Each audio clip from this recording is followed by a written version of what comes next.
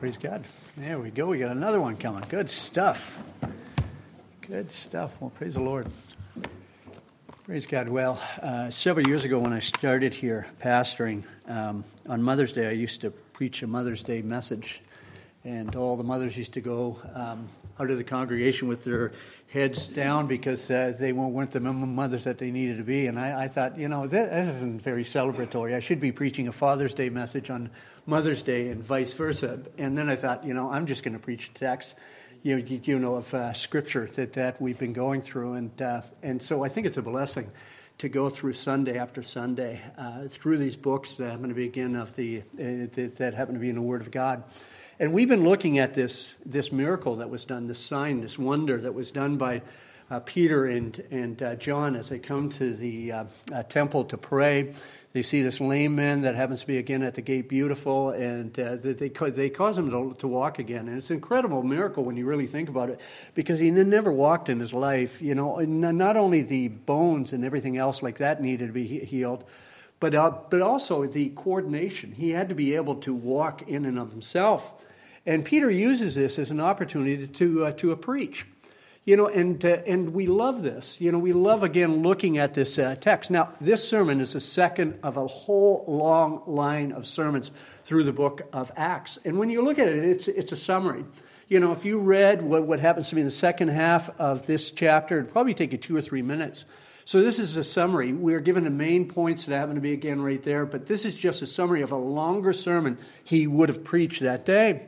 But the main points are there. And it's so valuable to go through this because I think a lot of times we wonder, what did the early church believe? What did the early church preach? And we can see that they preach the same gospel that we preach. But not only do we see what they preach, but we also understand as we look at them, how to give the gospel, how to preach the gospel, how to give away our faith. Many times we love to say. And it's really a shame in Christianity when you look again at those who call themselves believers in the Lord Jesus Christ, how few really give away their faith, how few really testify of the saving merits of the Lord Jesus Christ. And these are given that we might know. And we said last time, again, it's training us how to present the gospel. And as you look at all these sermons that happen to be right here, they all have 4 main points. Now, some of these main points might be more explained than others, just depending on the audience that happen to be, again, right there. But there are 4 main points. That's what the gospel has. And the first point is where we always start, and that is that there is a God that has made everything, a great creator God, who each one of us are absolutely answerable to. And we realize the second truth is about ourselves, that we are sinful creation. In other words, again, God has made us, we're answerable to Him, but we have decided to rebel against Him. We have decided to go our own way, and we call that sin, right? Our sin is against God's worth, and it does deserve a punishment. And that's where the third point comes in. And the third point is that Jesus Christ came as a merciful Redeemer to purchase our salvation, to pay that ransom of sin. And we have that third point. And the fourth point is basically this. How do I respond? What do I do with this message? And the fourth point is repentant faith. In other words, we turn from our sin, but we turn in a direction towards the Lord Jesus Christ, and we trust in Him alone. Now, last time we were together, we went through the first 2 points. We went through the point that there is a God, and that's where Peter starts. And we said because he's preaching to a Jewish audience that's heavily saturated with the Old Testament scriptures, that he doesn't have to spend too long on it. They know that there's a God that happened to be again in heaven. But he also knows that there's many Jews from various different corners that happen to be of the Roman Empire coming in. They live in this polytheistic culture. Maybe some of them are thinking this is done through a foreign power, a foreign deity. And what Peter does is ground it right to the God of the Old Testament. And you can see that in verse number 13. He says, the God of Abraham, the God of Isaac, the God of Jacob, the God of our fathers, glorified His servant Jesus, whom you delivered over and denied in the presence of Pilate when he had decided to release him. So he connects this miracle to the God of the Old Testament. And think how important that is. Because I think we're so, when somebody wants to hear about our faith or somebody asks a question about Christianity, we want to get right in there and talk about Jesus crucified. But the question we have to ask ourselves is, does this person know who God is? Do they have any knowledge of who God is? I think more than ever, when you look at our society, we used to live with Christian foundations in our society that happens to be around us, but that's totally gone out the window. And so when a lot of people hear God, they think of God again in a naturalistic sense, right? God is everything. God is everywhere. God is the rocks and the hills and the trees. It's a form of pantheism, isn't it? We are God. Everything is God. So are we talking about the same God? Are we talking about the one and only true God that happens to be in heaven? A lot of people think that he's just an angry deity that happens to be in heaven that wants nothing to do with you. And there's other people who think it's just a figment of your imagination, much like the science fiction genre that happens to be again out there, where we have all these demigods that happen to be again out there. They're just a figment of your imagination. People need to recognize, beyond a shadow of a doubt, there is this God that each one of us are accountable, this creator God who has made us, who's fashioned us. And where do we go from there? Well, we go to ourselves. If we were to die today, would we come into the presence of God? Would he accept us? Would he open his doors to a heaven and welcome us in? And one of the things that is not too hard to see, but I think is the hardest aspect of presenting the gospel, is man is a sinful creation. And we've chosen, every one of us, to go our own way. Now, the reason why I say it's so hard is because we naturally think that we're righteous. We compare ourselves to others. We take, again, the virtues that we have and we put them on a pedestal while taking many of the vices, as insignificant and laying them over here. Paul himself, before he came to a saving knowledge of the Lord Jesus Christ, would point to his credentials. There's no one like me. You see that in Philippians chapter 3. Look at who I am. Look at what I have accomplished that happened to begin in life. But once he has shown, again, the righteousness of God through the revelation of God, he realizes all of his righteousness is as filthy rags in the sight of this great God. He realizes that he is the chiefest, he is the foremost of all sinners.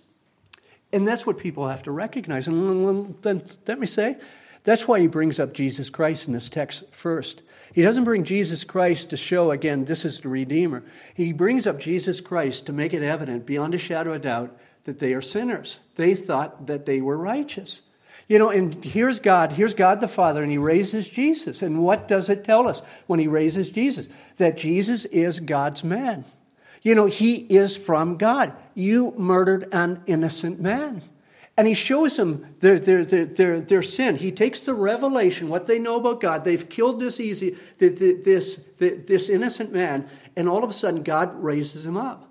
Their guilt is so apparent. And let me just say, this is absolutely amazing. Because we haven't even talked about Jesus Christ, yea, him crucified for us as sinners. And right here, when you look at this sermon, he's talked about God. He's talked about their sin before this holy God and how it is so evident. And he hasn't mentioned the redemption that is available in Jesus Christ. And let me just say this, and I think we all know that, and I hope we all know that. Before we can ever get to the good news, you have to understand how terrible the bad news is. Or the good news just doesn't seem necessary that happens to be in a person's life. If a person does not understand that there's this glorious God that happens to be above, and I have offended his glory, I have trampled his worth underfoot, and I deserve a penalty. What's the use of the gospel? What's the use of the good news? And my hope in going through these various different sermons here is to spur us on, to solidify us in the faith, that we would have a greater security, a greater joy, a greater peace in Jesus Christ, but at the same time challenge us, that we might be gospel heralds, that we might make known the gospel of the Lord Jesus Christ. So what's the third point? And the third point is about Christ, isn't it? That because of what Christ has accomplished, there is a great hope. And let me just read in this text in verses 15 and following. And listen to what it says. And you killed the author of life, whom God raised from the dead. To this we are witnesses. And his name, by faith in his name, has made this man strong. And you see him, and you see and know. And the faith that is through Jesus has given the man this perfect health in the presence of you all. And now, brothers, I know that you acted in ignorance, as did your rulers. But what God foretold by the mouth of all the prophets, that his Christ would suffer, he thus fulfilled. You know, I look at the first century Jews, and it's amazing to look at them, because I think what's so good, because this is real history, right? This is not fiction. This is not make-believe. You know, when you read it, there's not these fantastic things coming out of the passage that are just unbelievable. It reads like history. And so if it really happened, I think it's really good for us to put ourselves into the text and ask ourselves, what would it be like to be there? You know, what would have gone through our hearts? What would have gone through our minds? And I think one of the things that would have gone, if we were an unbelieving Jew back then, is this. Basically, we've crucified Jesus. We've gotten rid of him, and that's it. He is gone forever. You know, and you can imagine that, because cursed is everyone who hangs on the tree. We have proved beyond a shadow of a doubt that Jesus is not the Messiah.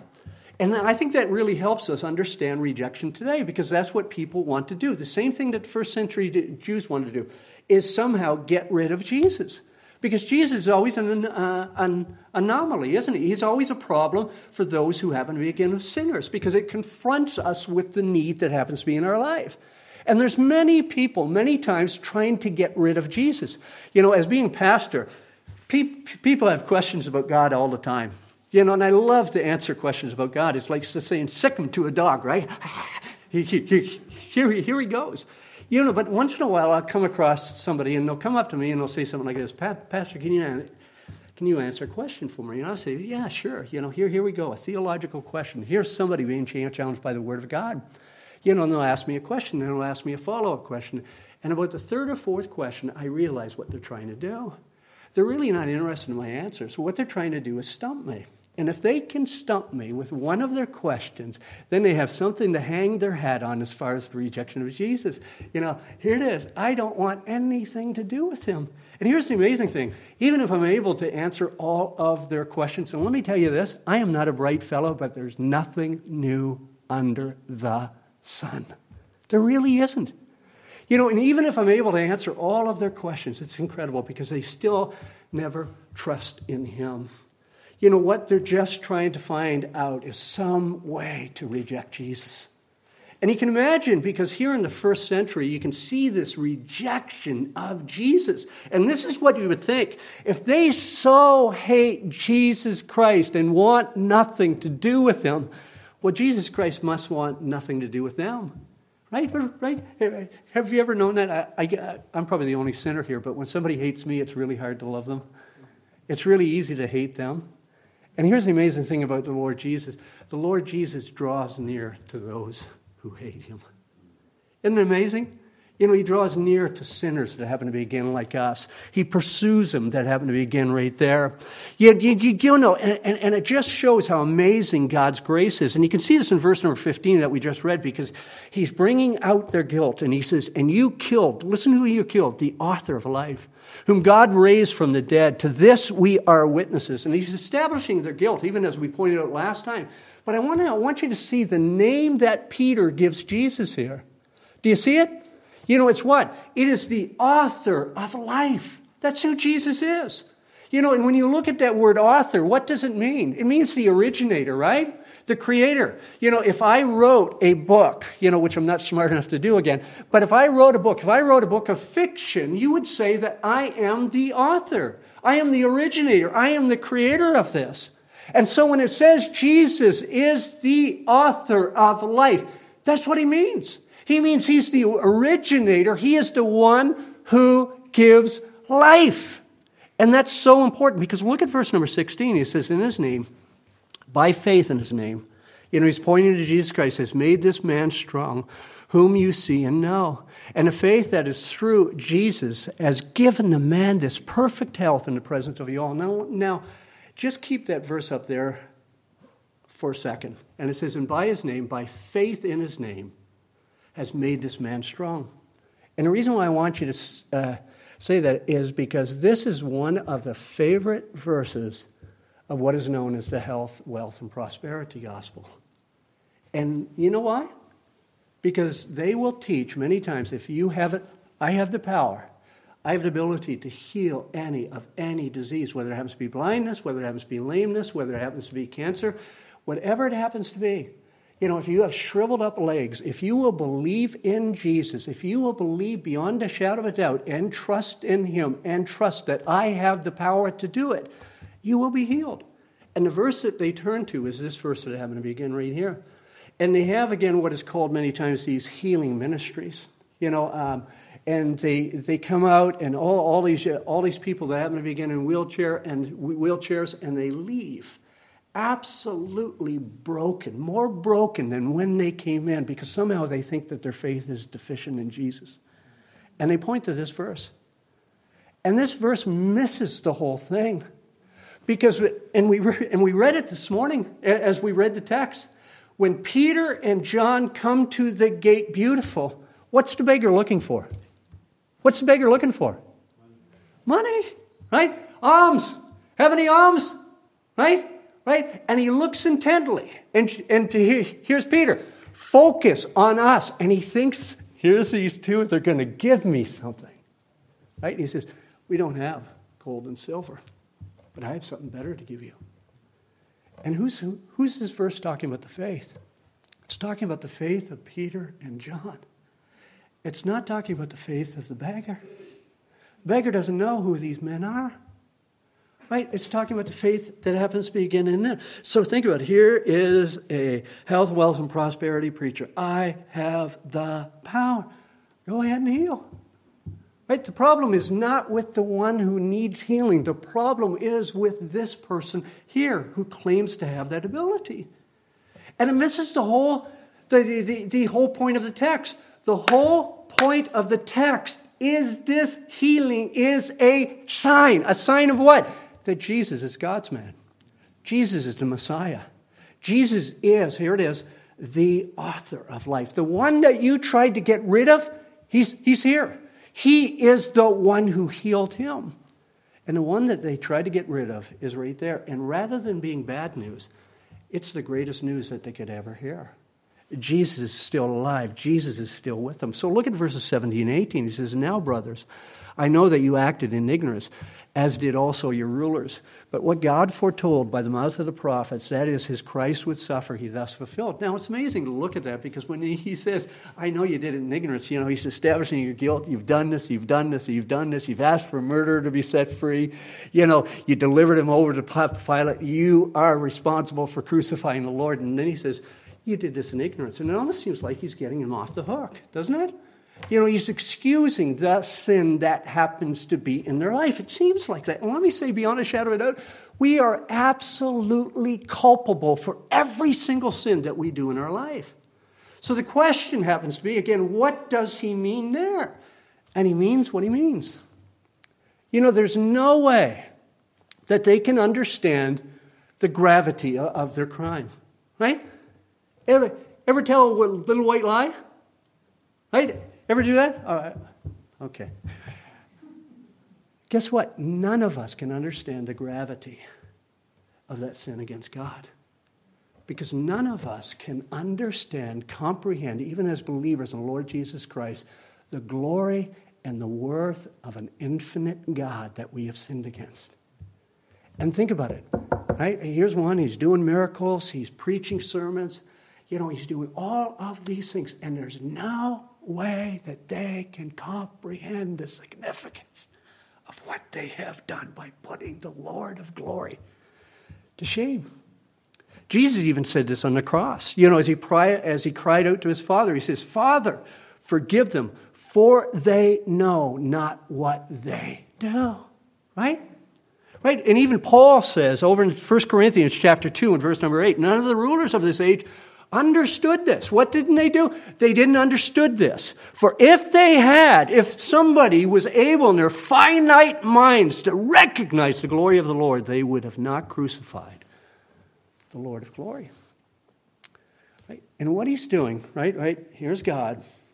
Here's your guilt. And now I want you to understand that what came to pass was exactly what God wanted to come to pass.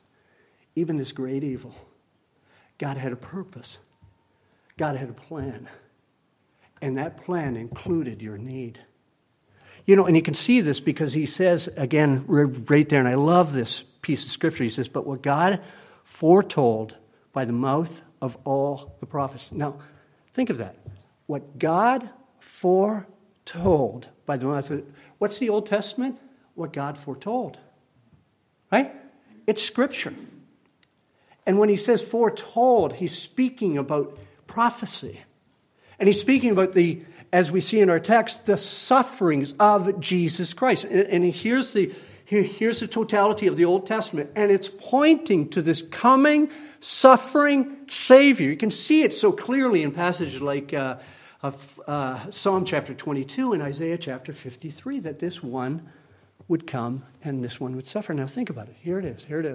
Yeah. We understand there's this God. Now we see our guilt. Now we start seeing something of the significance of the one who has done this miracle. And it seems like it's a message of judgment, doesn't it? Oh, woe is me. I am undone. It seems like a message of judgment. But listen to the last verse that happens to be again in this passage of Scripture. It says, God, having raised up his servant, right? It's talking about raising up Jesus, sent him first. You see that? Who is he being sent to? He's being sent to who? To Jerusalem, to these people here. To do what? To bless you by turning every one of you from your wickedness. Don't you love that? Right? Don't you really love that? You know, when we look there, that's what we're told. Now think about it. How is Jesus Christ sent to these individuals? And he's sent to these individuals, and I want you to hear this, through these witnesses, through these ones who are testifying of him. Right? You see that in the Great Commission right at the beginning of Acts. In Acts chapter 1, verse number 8, Jesus says this, but you will receive power when the Holy Spirit has come upon you. And here it is. And you will be my witnesses in Jerusalem first of all. Do you see that? And then it expands to all the world that happens to be around him, and all Judea and Samaria and to the end of the earth. Right? But it was right here. And why did he come? He came for a blessing. Why did he die? He died for a blessing. Why did he rise again? To show beyond a shadow of a doubt the significance of that blessing, that sins are forgiven in Jesus Christ. Now, I know most of you that happen to be again here this morning. I don't know all of you. And I wonder, do you recognize that there's a holy God that happened to be again in heaven? Do you recognize beyond a shadow of a doubt that you are a sinful creation, that you have chosen to rebel against this holy God? Do you recognize that Jesus came and lived that perfect life and died in your stead? Do you recognize that? You know, because I think a lot of times when we get to this point, we say, yeah, I get it, I understand it, but here's the question. Do you know what you are to do with that message? Do you understand how you're to respond to that message? Because there's a definite way throughout the Word of God that we're called to respond to this message. And you can see that again in verses 19 and following. Let me just read verse number 19 and 20 again here of our passage. And it says this, repent therefore and turn again, that your sins may be blotted out, that the time of refreshing may come from the presence of the Lord, and that he may send the Christ. Now, this is where preaching gets personal. When we preach the gospel, when we testify of the saving efficacy of the Lord Jesus Christ, we are calling for a personal response, right? We're calling for somebody to do something with that in a personal way. In other words, it's not just giving of information, these neat facts, and we're not saved by just hearing these facts about the gospel. Oh yeah, I know the gospel. Oh yeah, I know those truths. That's not salvation. There's a specific way we are to respond. And when we respond that way, this is what it's called. It's a theological term called conversion, right? We convert. We used to be going this direction, but now we're going in this direction. We used to trust in this, but now we have converted and we're trusting in this that happens to be over here. It's called conversion. And conversion many times is looked upon as a coin. It's many times illustrated at that. And a coin has how many sides? Somebody help me out this morning. It has two sides, right? It has this side and this side. It has heads and it has tails, or whatever it happened to be on it, right? And we realize that. It has two sides. When we look at conversion, conversion has two aspects. One happens to be on one side of the coin, repentance, and the other, again, on the other side of the coin, happens to be faith. And both of them are necessary in salvation. And one presupposes the other, even if the other is not mentioned, right? So when we talk about repentance, what are we talking about? And this is the most common definition of repentance today as a change of mind. And let me tell you, it's more than a change of mind. It is a change of disposition towards sin. You know, with the entire self, with my intellect, with my will, and with my emotions, the totality of who I happen to be, there's a change. I see sin as ugly. I see it as worthy of judgment. The things that I used to love before, I no longer love anymore. There's a turning away from them because I realize how demeaning, how degrading, how awful it is in the sight of this glorious God that happens to be again above. And the message again of the gospel is to repent. And then the other side of that coin is faith, and what we call trust in Jesus Christ. And when we say trust in Jesus Christ, because I recognize how horrible and how awful and how degrading sin is and what it deserves for all of eternity, I turn and I trust, I grasp, I lean on, I apprehend Jesus Christ and Him crucified. I realize what He has done on the cross is more than enough, and He proved that through the resurrection. You know, and both those sides are absolutely necessary for salvation. So look at how Paul, again, words this right here. Because at the beginning of verse number 19, he says this. This is one side of the coin, isn't it? Repent, therefore, and turn back. Now, what's missing there? What's missing there? What's missing there from the call? Repent and turn back. And it's what? Begins with F. It's faith, isn't it? There's no faith there. And remember what I said. When you look at these, even if one is named, the other is presupposed, right? And right here in this gospel, again, we have a call. Repent. Turn from your wicked ways. And what does it presuppose? It presupposes faith in Christ. It's just like the Philippian jailer, right? We have that miracle that happens again in the Philippian jail. All the prisoners are there. And then the jailer brings out both Paul and Barnabas out of that inner prison.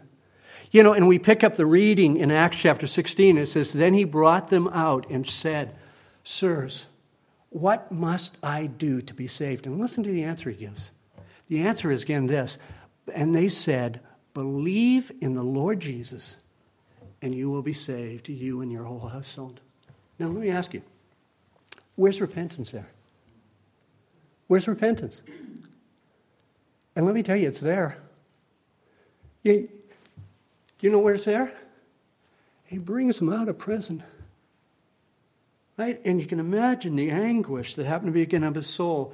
If he was ever convinced about Jesus, if he was ever convinced about his need, if he was ever convinced about the cost of his sin, he says, sirs, what must I do to be saved? Right? It's right there. Right? Okay. Believe. Trust in this perfect sacrifice for sin. Right? Here it is. Right? Repent. Let me ask you the question. In Acts chapter 3, when Peter says repent and turn back, let me ask you this question. What are they repenting of? In the text, what are they repenting of? We could say all sin, and we would be right. But what specifically in the text are they repenting of? Are they turning back to apprehend? And it's this, their rejection of Jesus Christ. You killed him, the Lord of glory, the author of life. And what do they do? Okay, we said he wasn't the Messiah. We rejected him. We hated him. And now we turn from that wickedness. Now we turn from that sin. And what do? We trust that Jesus Christ is the Messiah. Right? Here it is, two sides. Right? Two sides. What's one side? One side's repentance, and one side's faith. And when I truly repent, this is what I'm doing. I'm truly having faith. When I truly have faith in Jesus Christ, I've truly repented of my sins. Right? And I love the promise. Because the promise that happens to be again right here in our text is that your sins may be blotted out. Now think about that. Who can forgive sins? And the answer is God alone. Right? Right? Who is sin done primarily against? It is done against God. Right? We realize this. And the only one who can blot out the things that happen to begin on my record is God. And it's a very picturesque word, because in the ancient world, if you happen to go to any type of schooling, they would give you a stylus. And the stylus was made of wax. And you'd be given a little stylus, and you would take that stylus and you would write, I don't know, maybe your Hebrew ABCs. And after you were done, you would take a wet rag and you'd put it over the stylus like this. And it would clean it. There would be nothing on it. And that's the word blotted out. Right? And here it is. Here's our record. Here's the misdeeds that we have done in our life. Here's the misdeeds that we've done today. Here's the misdeeds that we'll do in the future. And this is what's done when we come to Christ. When we turn from our sin, when we repent of our sin, when we recognize the cost of our sin and recognize what Jesus Christ has done, it's blotted out. Completely blotted out. I mean, it's amazing, isn't it? Psalm 103, verse number 12, again, speaks of this. And it says, as far as the east is from the west, so far does he remove our transgressions from us. Oh, what an amazing verse. East and west never meet one another. There's an infinite distance that he has created from us, from our sin. Think about it. And Jesus Christ has done it all. Horatio Spafford, that old hymn, "It is well with my soul," we love to sing it. But I love this refrain. It says, my sin, oh, the bliss of this glorious thought. My sin, not in part, but the whole, is what? Nailed to the cross. And listen what it says, and I bear it no more. So what's the response? Praise the Lord, oh, my soul. I mean, that's the promise of the gospel, isn't it? That's a promise when we come in repentant faith and don't trust ourselves, but trust Jesus Christ. And I know, I hear of so many people, it's just heart-wrenching. They carry such burdens on their backs. They carry, again, these sins, and they just crush, right? My sin, not in part, but the whole, is nailed to the cross. And I own it no more. I bear it no more. And people are bearing these sins. And it could be, again, the type of spouse they were all over their lives.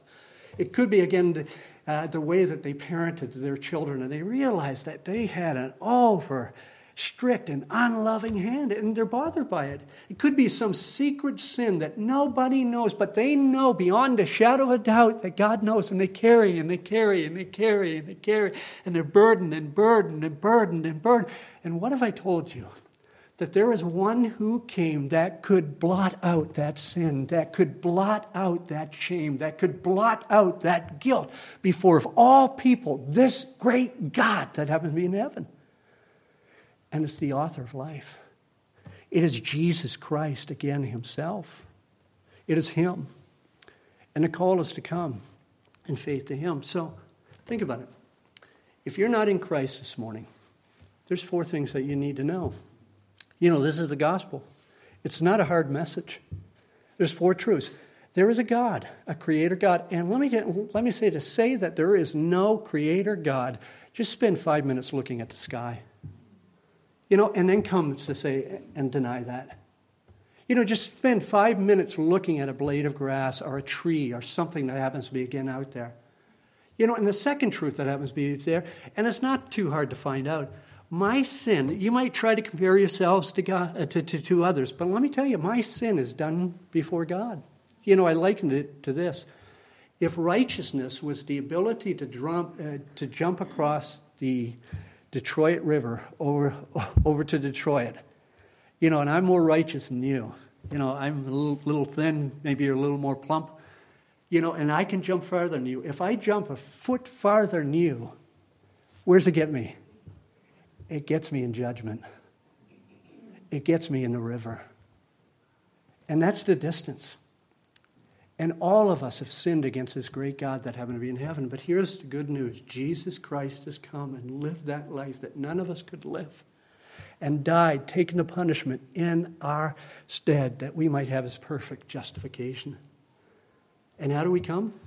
We come by repentant faith. We come to him. And I beg you, I implore you to trust in him and trust in him alone this morning. But there's another question that we should ask. And that is, again, Peter takes this opportunity and he intentionally, again, begins to preach Jesus Christ. And the question I want us to ask, all of us who claim to be believers in the Lord Jesus Christ, is do we take any opportunities? Are we intentional? Do we direct any opportunities, any conversations that we have with those who happen to be outside of the Lord Jesus Christ? Do we ever take those opportunities and redirect a conversation towards Jesus Christ? I mean, it's a truth that we celebrate every Sunday. It's a truth, again, that we know beyond a shadow of doubt, but I don't think we live in light of. Every single person that I have ever met or will ever meet will one day meet Jesus. And they're either going to meet Jesus here as Lord and Savior, or they are going to meet Jesus as the great God King, the great judge on the other side of death. The question is, where are they going to meet him? And the question is, why should we care? And we should care because of verse number 13, because when he puts this, again, that this God of all eternity, he says, God of Abraham, God of Isaac, the God of Jacob, the God of your fathers. And then he says this, glorified his servant Jesus. This is how Jesus is glorified. How is Jesus glorified? By being trusted. And when he is trusted for this salvation as a sufficient Lord, then people will glorify him for all of eternity. Now, I know. I live in this world. I live with fear. I live with apprehension. I live, again, with anxiety. And it's so easy to be so fearful and caught up with fear that we say this, I'm just not going to speak. You know, this is a good opportunity, but I'm just not going to speak. And it's so easy to do that. It's so easy to start making excuses that happen to begin in our mind. I just don't know enough. And let me say, beyond a shadow of a doubt, you know more than you think. Let me just say it again. You know a lot more than you think. You know there's a God. You know he's creator. You know every person, and it's not very hard to show people that they're sinners. And let me tell you, you celebrate every single Sunday that Jesus paid the debt of sin. And you know that it's by simple, repentant faith in Jesus Christ that people go from death to life, to darkness to eternity with Jesus. And we have all of these, I would call inconsequential conversations with people that can be turned. Maybe somebody's talking about the war that happened to be over Ukraine. Maybe they're talking about, again, something super that happened. I don't know, the Leafs win the Stanley Cup. Oh, there's no Leaf fans here that are moaning, okay. Or something like that. And we can change the conversation. You know what brings joy to my heart? You know what brings me security in these tough economic times? You know what I'm living for? I'm not living for this life, but I'm living for the next life. And can I tell you why I'm living for the next life and why I can be so assured of what I have in the next life? And they're either going to say yes or no. But I have my sneaky suspicion they're going to say yes. And then what do we do? Just give it. And what are we doing? We're glorifying this great God. May all of us recognize the privilege, the greatest privilege that we could ever have as far as coming from our lips is uttering this blessed good news of Jesus Christ. Praise the Lord. Praise the Lord, O my soul. Let's bow our hearts in a moment of prayer.